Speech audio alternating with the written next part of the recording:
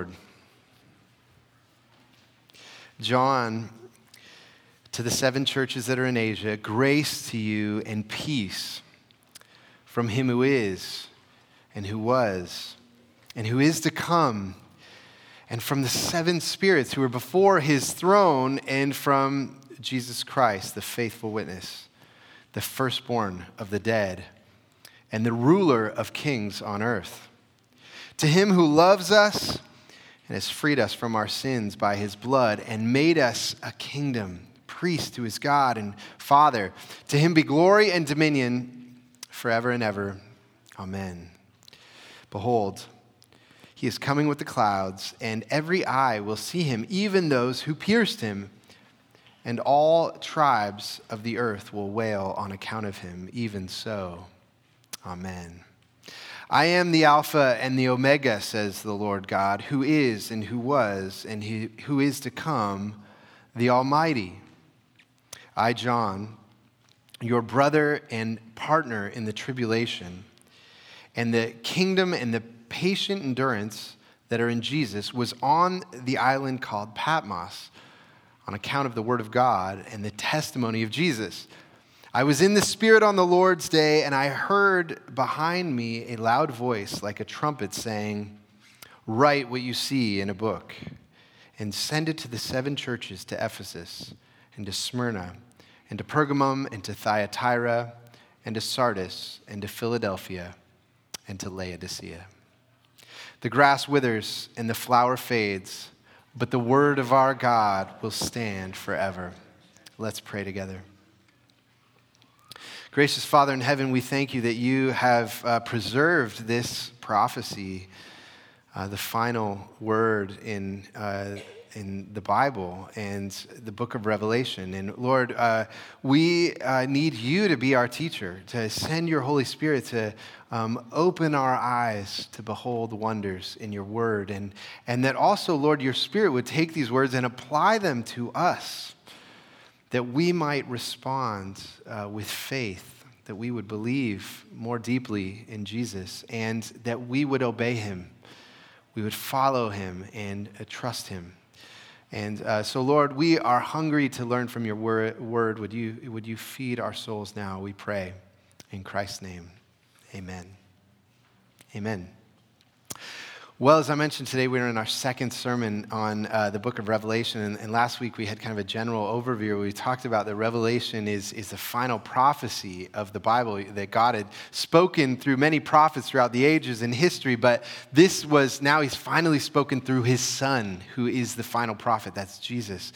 And that Revelation is really the great literary masterpiece of all history, and it's the final book of the Bible, and it was largely written to the church in the first generation of Christians. It shares a lot of the main topics that the rest of the New Testament has and gives us ultimately a majestic vision of King Jesus.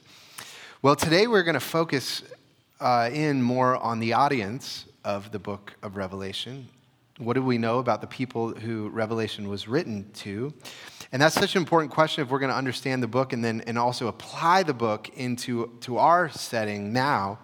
And you see that this passage tells us very clearly who this book was written to in verse 4. John, to the 7 churches that are in Asia. And then at the end of the passage, it tells us who those 7 churches are in verse 11. Write what you see in a book and send it to the 7 churches. To Ephesus and to Smyrna and to Pergamum and to Thyatira and to Sardis and to Philadelphia and to Laodicea. And these were all ancient cities that are in the western part of modern-day Turkey.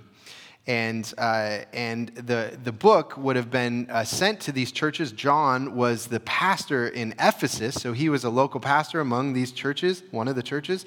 And the book would be circulated among them, and it actually would have been circulated among many other churches. We know that, like, for example, the book of Romans was written to the church in Rome, but it was circulated to other churches.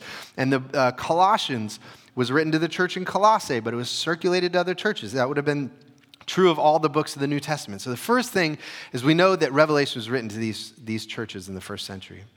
But the second thing we learn about the audience is that they were facing a significant amount of persecution and tribulation.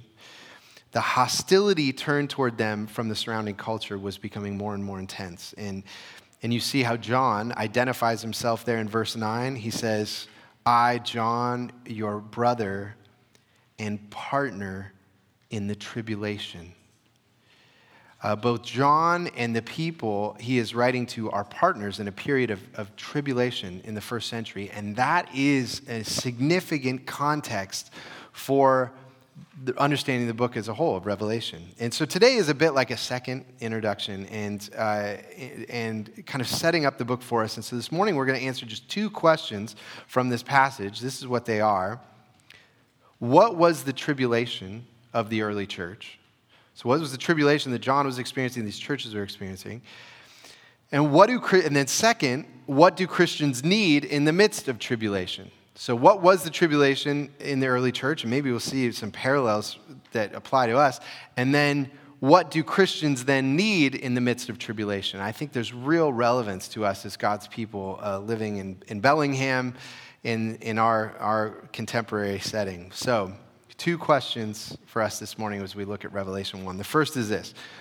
What was the tribulation of the early church? What was the tribulation of the early church? And as I answer that question, let me just first say that history is an immensely important part of the Bible. It's actually unique if you look at the Bible and compare it to the other holy books around the world, say the Quran or the Bhagavad Gita. One of the things, if you read those other books, they have a little bit of history kind of sprinkled into them, but if you take the history out of them, it really doesn't change the message of those books. Those books are largely about how do you live in obedience to God? How do you follow a spiritual path?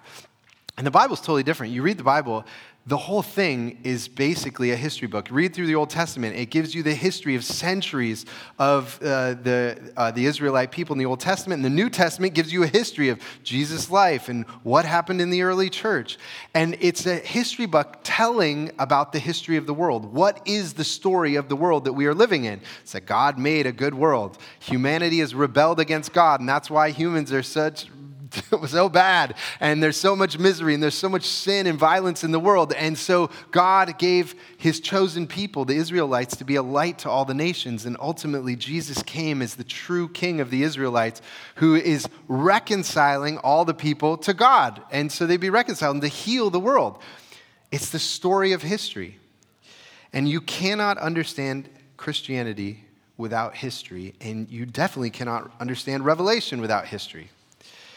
And so we need to spend a little time setting up the historical background for this passage. Now, one of the key storylines in the history of the Bible is the relationship between God's people and the empires of the world superpowers of the world. And if you read through the Old Testament, what you see is the empires of the world play a huge role. So there's God's people among the Egyptians, during the time of Moses. Egypt was the superpower at that time. And then there were the Assyrians who took the northern kingdom in the 8th century into exile. So then there's the Assyrians. And then there's the Babylonians who took the southern kingdom in the 6th century into exile. And then the Persians come on the scene during in the books of Daniel and in the book of Ezekiel. And then you learn in Daniel about the Greeks and the Medes, and then ultimately it's the Romans who are the superpower during the time of the New Testament. You read the New Testament, the Romans are there. It was a Roman Pontius Pilate who put Jesus to death. It was the Romans who arrested the apostles in the early church in the book of Acts. And starting in the 6th century BC, when Jerusalem fell to the Babylonians and the temple was destroyed in the 6th century, the Jewish people in the Old Testament were scattered out of the promised lands into the whole Mediterranean world. And what they did was, over that 500-year period, they built an elaborate system of synagogues. They're basically like churches. They church planted all over the Mediterranean world. And so by the time of the 1st century, when Jesus comes, there's both Jerusalem, the capital city, but all of these Jews in the Mediterranean have been living under pagan imperial rule for centuries. And this synagogue system is why in the early church, when you read about the Apostle Paul, and he was a missionary planting churches around the Mediterranean, and he comes to a port city like Corinth, And he spends a year and a half there, and he plants a church and appoints elders and then moves on. Now, if you talk to any missionary who goes to a place where people have never heard the gospel before, and you say, could you start a church and appoint elders in a year and a half and then just leave the church and it would be fine? And they would be like, no way, a year and a half? How could Paul do that? Well, it was because he would go to the synagogue. And in the synagogue, there were people who loved the Lord, who knew the scriptures, who prayed and were righteous people. And they were just waiting to hear about the Messiah. And Paul came and said, oh, Jesus is the Messiah. Let me connect a few dots from you in the Old Testament. And so then they left the synagogue and they planted these churches. And they started these churches. And there were churches all over the world. And so during the time of the New Testament, the Jews had been living under this pagan imperial power for centuries, and the book of Daniel had prophesied that during the first century, a Messiah would come to deliver them from their pagan oppressors. And during this whole time of history, around when Jesus came, there were many other leaders, would-be messiahs, who claimed to be the Christ, and they would form armies, and they'd come to Jerusalem, and they'd get everyone riled up and say, it is time for us to take on the Romans. It's time for us to fight. It's time for our liberation. And so when Jesus comes in the Passover week, either of 30 AD or 33 AD, we're not exactly sure which year it was, he shows up to Jerusalem with a whole entourage from Galilee, and it's the Passover week, and he's been healing people. And everyone's like, God is with this man. He is speaking the truth, and he's challenging the religious leaders. Except Jesus comes, and he doesn't say that God's judgment is going to come on the Romans. He says God's judgment is going to come on Jerusalem, and that God's own people have been unfaithful, and that Jerusalem is going to be destroyed. And at the end of that week, he was not the leader they wanted, and so he was crucified. And so God showed, you're wrong. He's the leader I want. And so he raised him from the dead and vindicated him. And so from that time, there was this split. Because you had the Jews who said, it's time for us to take on the Romans, and then you had the Jews who said, no, Jesus is the true Messiah. And so for the next 40 years, after Jesus' death and resurrection, throughout the Mediterranean, at all those synagogues, there was this division where people had to decide, are we taking on the Romans or are we following Jesus? And so the church expanded and a tension was building for those 40 years. And so you come to the end of that first generation of Christians in the decade of the 60s, in the first century. And there were three major things that happened in that decade of the 60s. And these are all key to the book of Revelation. So the first thing is that the first systematic persecution of Christians by the Romans happened under the Emperor Nero. In 64 AD, Nero accused the Christians for the Great Fire in Rome. And Nero is famous for lighting Christians on fire and using them as torches at his dinner parties. And Nero's execution of Christians began a precedent in the Roman Empire that someone could be put to death for being a Christian. So first, you have the persecution of Nero. Second, the Jewish wars began in 66 AD. The Jews finally started a revolution, and there was a civil war in the Roman Empire between the Jews and the Romans. It lasted 7 years, and in 70 AD, the Romans came into Jerusalem and destroyed and burned Jerusalem and destroyed the temple. And so you have Nero's persecution, you have the Jewish wars, and then the third thing is, in the end of the 60s, there was a huge amount of turmoil among the leadership in Rome, and over the course of just about a year and a half, there were 5 different emperors in Rome. So you had Nero commit suicide, and then you have Galba, Otho, Vitellius, and Vespasian all in succession become the emperors in Rome. Now I just want you to imagine all of this happening today. Imagine Jerusalem is invaded and destroyed and burned, and Christians are being systematically killed, and the United States had 5 presidents in a year and a half. One of them committed suicide. What would you think? You would think the world is in complete upheaval, and it would make sense that a book like Revelation would come into the midst of turmoil like that. That is the setting for Revelation. And so when we ask, what was the tribulation of the early church, the key thing is to understand, what was it like being a Christian in the middle of all this? You're being persecuted by the Romans. The Romans said that Christians needed to worship the emperor, and Christians said, we can't do that. We're going to follow his laws. We'll be good citizens. We'll even honor him, but we will not worship him.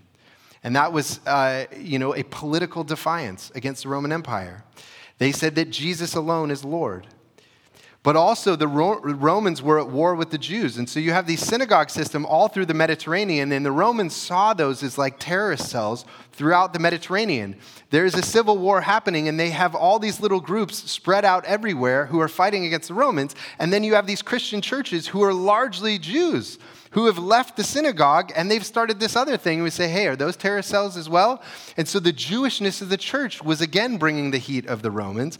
And then you add into that you grew up Jewish, you grew up in the synagogue. And now your family has rejected you because you follow Jesus. And there's persecution from the people that you've only known, the heritage that you've only known are now persecuting you. And so the world had two political forces at war with each other, the Romans and the Jews, and Christians didn't fit with either side. They were homeless exiles in the political world of the first century. And Revelation is a political book, and the tribulation was political. And you see in this passage that the Apostle John had been exiled as a prisoner. Look at verse 9, what it says. I, John, your brother and partner in the tribulation, in the kingdom, and the patient endurance that are in Jesus, was on the island called Patmos. Patmos was just off the shore west of Turkey where those churches were. And it says, was on the island called Patmos on account of the word of God and the testimony of Jesus. And most commentators agree that what he's saying here is he was exiled to this island because he was preaching the gospel. He was arrested and imprisoned. The tribulation of Revelation was that Christians were caught in the middle of a civil war, and they didn't fit on either side. Now, before I move on from this first question, what was the tribulation of the early church? This is it. I want to ask, how does this apply to us? Because being a Christian often feels like a political homelessness. And it should feel that way. It often feels like being misunderstood. We're constantly having to say things like, I agree with you here, but I can't go with you there. And the early Christians said to Rome, we want to honor the emperor, we want to obey the laws, but we're not going to worship him. And they had to say to the Jews, we believe the Old Testament, that you're the people of God, but we'll never deny that Jesus is the Messiah, and we're not going to start a civil war with Rome. Both views resulted in tension with the culture around them. And C.S. Lewis, in his book Miracles, he describes this tension this way. He says, Christianity, faced with popular religion, is continually troublesome. To the large, well-meant statements of religion, it finds itself forced to reply again and again, well, not quite like that, or I should hardly put it that way. This troublesomeness does not, of course, prove it to be true, but if it were true, we would be bound to have this troublesomeness. What Lewis is saying is that if the gospel is really true, we should expect to constantly not feel like we fit into the world. We should feel homeless. Otherwise, the gospel is only offering something that the world already has. If we're not different than the world, then we're only offering the world something that it already has. Does this sound familiar to us? For example, if you're a politically conservative Christian, you might believe in the Constitution and think that it represents the Christian view of original sin. Original sin saying that we should have a limited government. And if you're concerned about the government having too much power, you'll find biblical warrant for that. The Bible warns us against giving kings too much power. They're going to abuse their power. But your love for the Constitution cannot mean that America is the destiny of human history.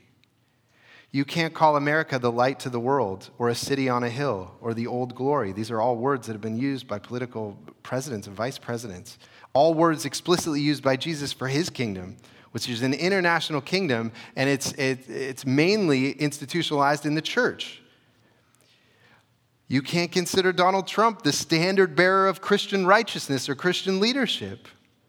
This is all the religion of Americanism. We don't fit. Or if you tend to be more liberal and you want to emphasize the social structures that support the poor and the single mom and children in poverty and immigrants. Of course, the Bible talks in many places about the widow and the orphan and the sojourner.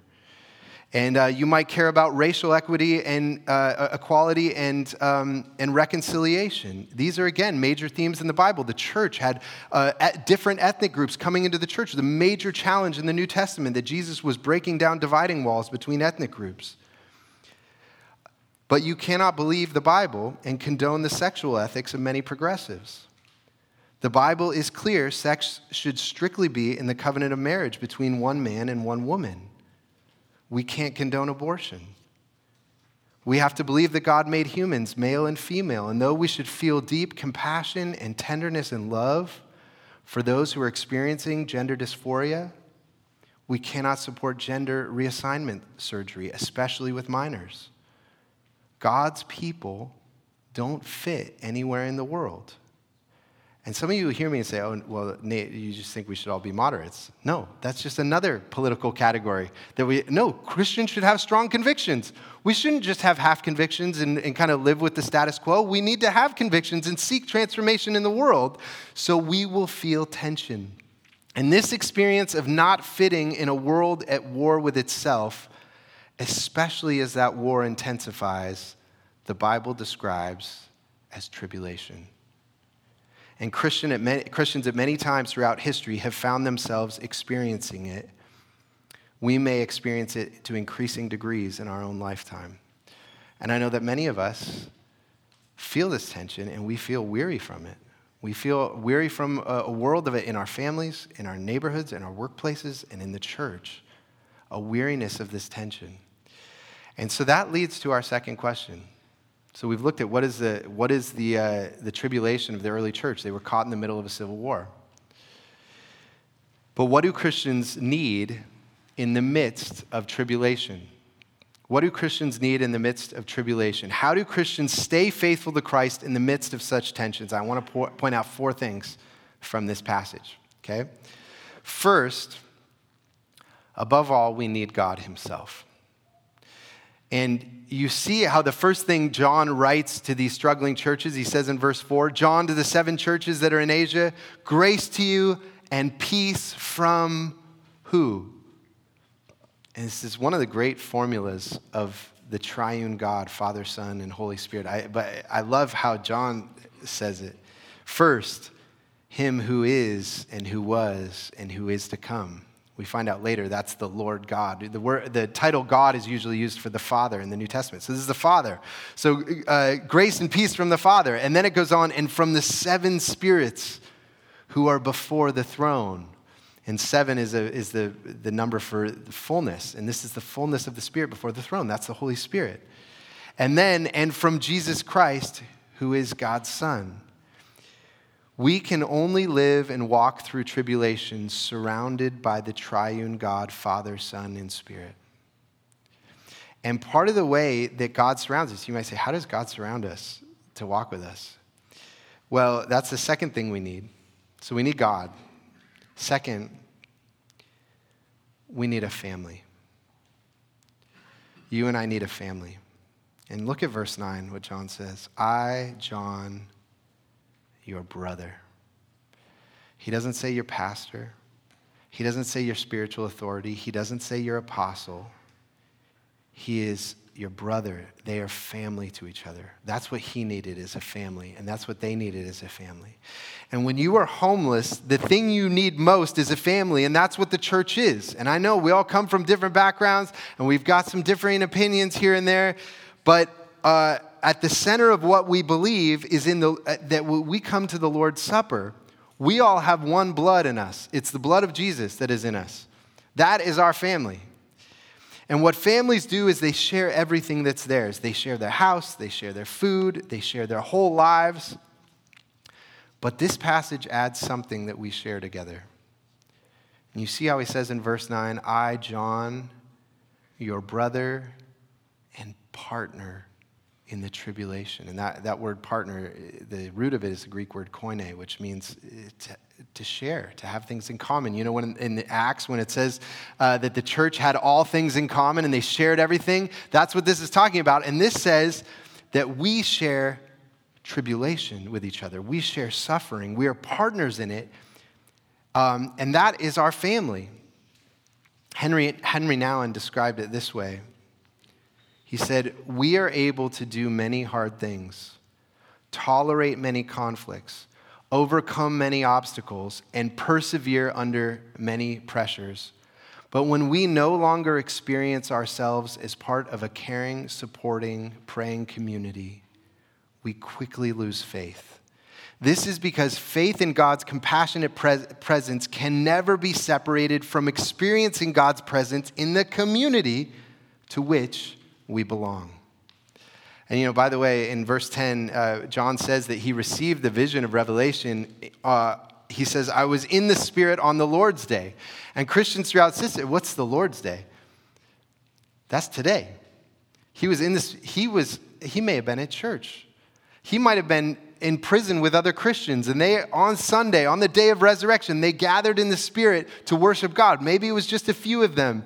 And there, this little group of persecuted disciples, the King revealed himself to them. And John got this great vision that was given to us. It's a beautiful thought. So we need the triune God to surround us. And the way he does that is he surrounds us with our church family. The third thing this passage says we need is we need patient endurance. We need patient endurance. Again, verse 9 says, "I, John, your brother and partner in the tribulation and the kingdom and the patient endurance." And that word patient endurance is one word in Greek, and it's used 7 times in the book of Revelation. And Revelation's very careful about things like that. When it uses the word 7 times, it's saying this is an important word. And it may be one of the most important words for describing what the Christian life is like. It's stay the course, a long obedience in the same direction, wait for the Lord, stay in the game. And you know, that's exactly what this year has felt like for me. I remember thinking this a year ago. The goal is just to still be here in a year. Still have a church, still be a pastor. Just keep doing the stuff that God has called us to do. Worship him on the Lord's Day. Make disciples. Read his word and pray. Love the people that God has put around you. Work on your marriage.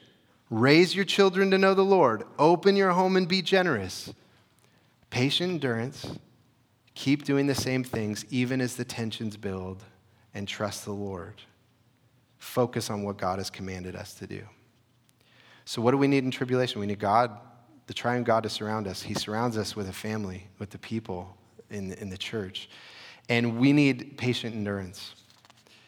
But you'll notice those important words that John adds in verse 9. He says, "the kingdom and the patient endurance that are in Jesus." The patient endurance is only in Jesus. And that's the fourth thing that we need in tribulation, is we need a king who loves us. If we are going to walk through the tensions of tribulation, you and I need a king who loves us. And here in these opening verses of Revelation, it's one of the great epic statements of who Jesus is. I could read verse 5 over and over again. "And from Jesus Christ, the faithful witness, the firstborn of the dead and the ruler of the kings on earth." It's just epic. That is our Lord. Firstborn from the dead. He's raised from the dead, and he's the king of all the kings. And in the midst of all the turmoil, Jesus is the true king over all the politics of the nation. The deep politics is that he has been given all authority in heaven and earth. And the deep politics is that when we gather here and we worship, this is a political gathering, and we are gathering with people from every language and every ethnic group, every culture, who are having gatherings like this and giving our allegiance that Jesus alone is Lord. Jesus alone is King. And it says that he was the faithful witness, and the word there for witness is the word martyr. He has himself already walked through the tribulation. He died at the hands of Pontius Pilate. and the religious leaders in Jerusalem. He's been in the middle of the conflict between Rome and the Jews, and he trusted God and was faithful. And he's the firstborn from the dead. He's disarmed the powers of Rome. You know, Rome, whenever there was any kind of resistance and someone's going to stand against the Roman powers, what would they do to the leader? They would crucify him. And that's how they kept all rebellions, pressed down. And so they tried to crucify Jesus, and he was raised from the dead, and he took away the power of crucifixion from the Romans. And so you have these epic statements: the faithful martyr, the firstborn from the dead, the ruler of the kings of the earth. But immediately after, John comes down from the heights of Jesus' majesty, and he says these words in the second part of verse 5, "To him who loves us." The great King loves us. And it's not past tense. It's not that he loved us. It's not that he loved us when he died on the cross. He is presently, continually loving us. Are you feeling the tension of not fitting in the world? You feel that in your family, or you feel that in your workplace or in your neighborhood. Has it made you weary this year? Has it made you anxious or confused? Or do you fear that things are only going to get worse? Well, I tell you that if you are in Christ, the King loves you. He delights in you. He treasures you. He thinks about you. He listens to you and walks with you and encourages you. He feeds you and teaches you. Friends, the King loves you. And that's what we need to remain faithful through the tensions of being a Christian, the King who loves us. He himself has endured the tribulation his people will face, and he himself has surrounded us with the triune God and brothers and sisters to walk with us as we patiently endure. And so our patient endurance is only in Jesus. He has guided his people through tribulation throughout history, and he will continue to do so today. Let's pray together. Father in heaven, we thank you for these words from the scriptures. And Lord, you know each one of us present here. You know the weariness that we have faced, the tensions of giving our supreme loyalty to Jesus, to long to conform our minds above all to your word alone as our supreme authority. And Lord, that makes it so that we don't fit. And we pray that our church, this would be a place where we would experience family, that we are brothers and sisters, that we share in the tension together. And help us to encourage and love one another as we patiently endure and continue to do the work that you've set before us. So we ask this in Jesus' name, amen.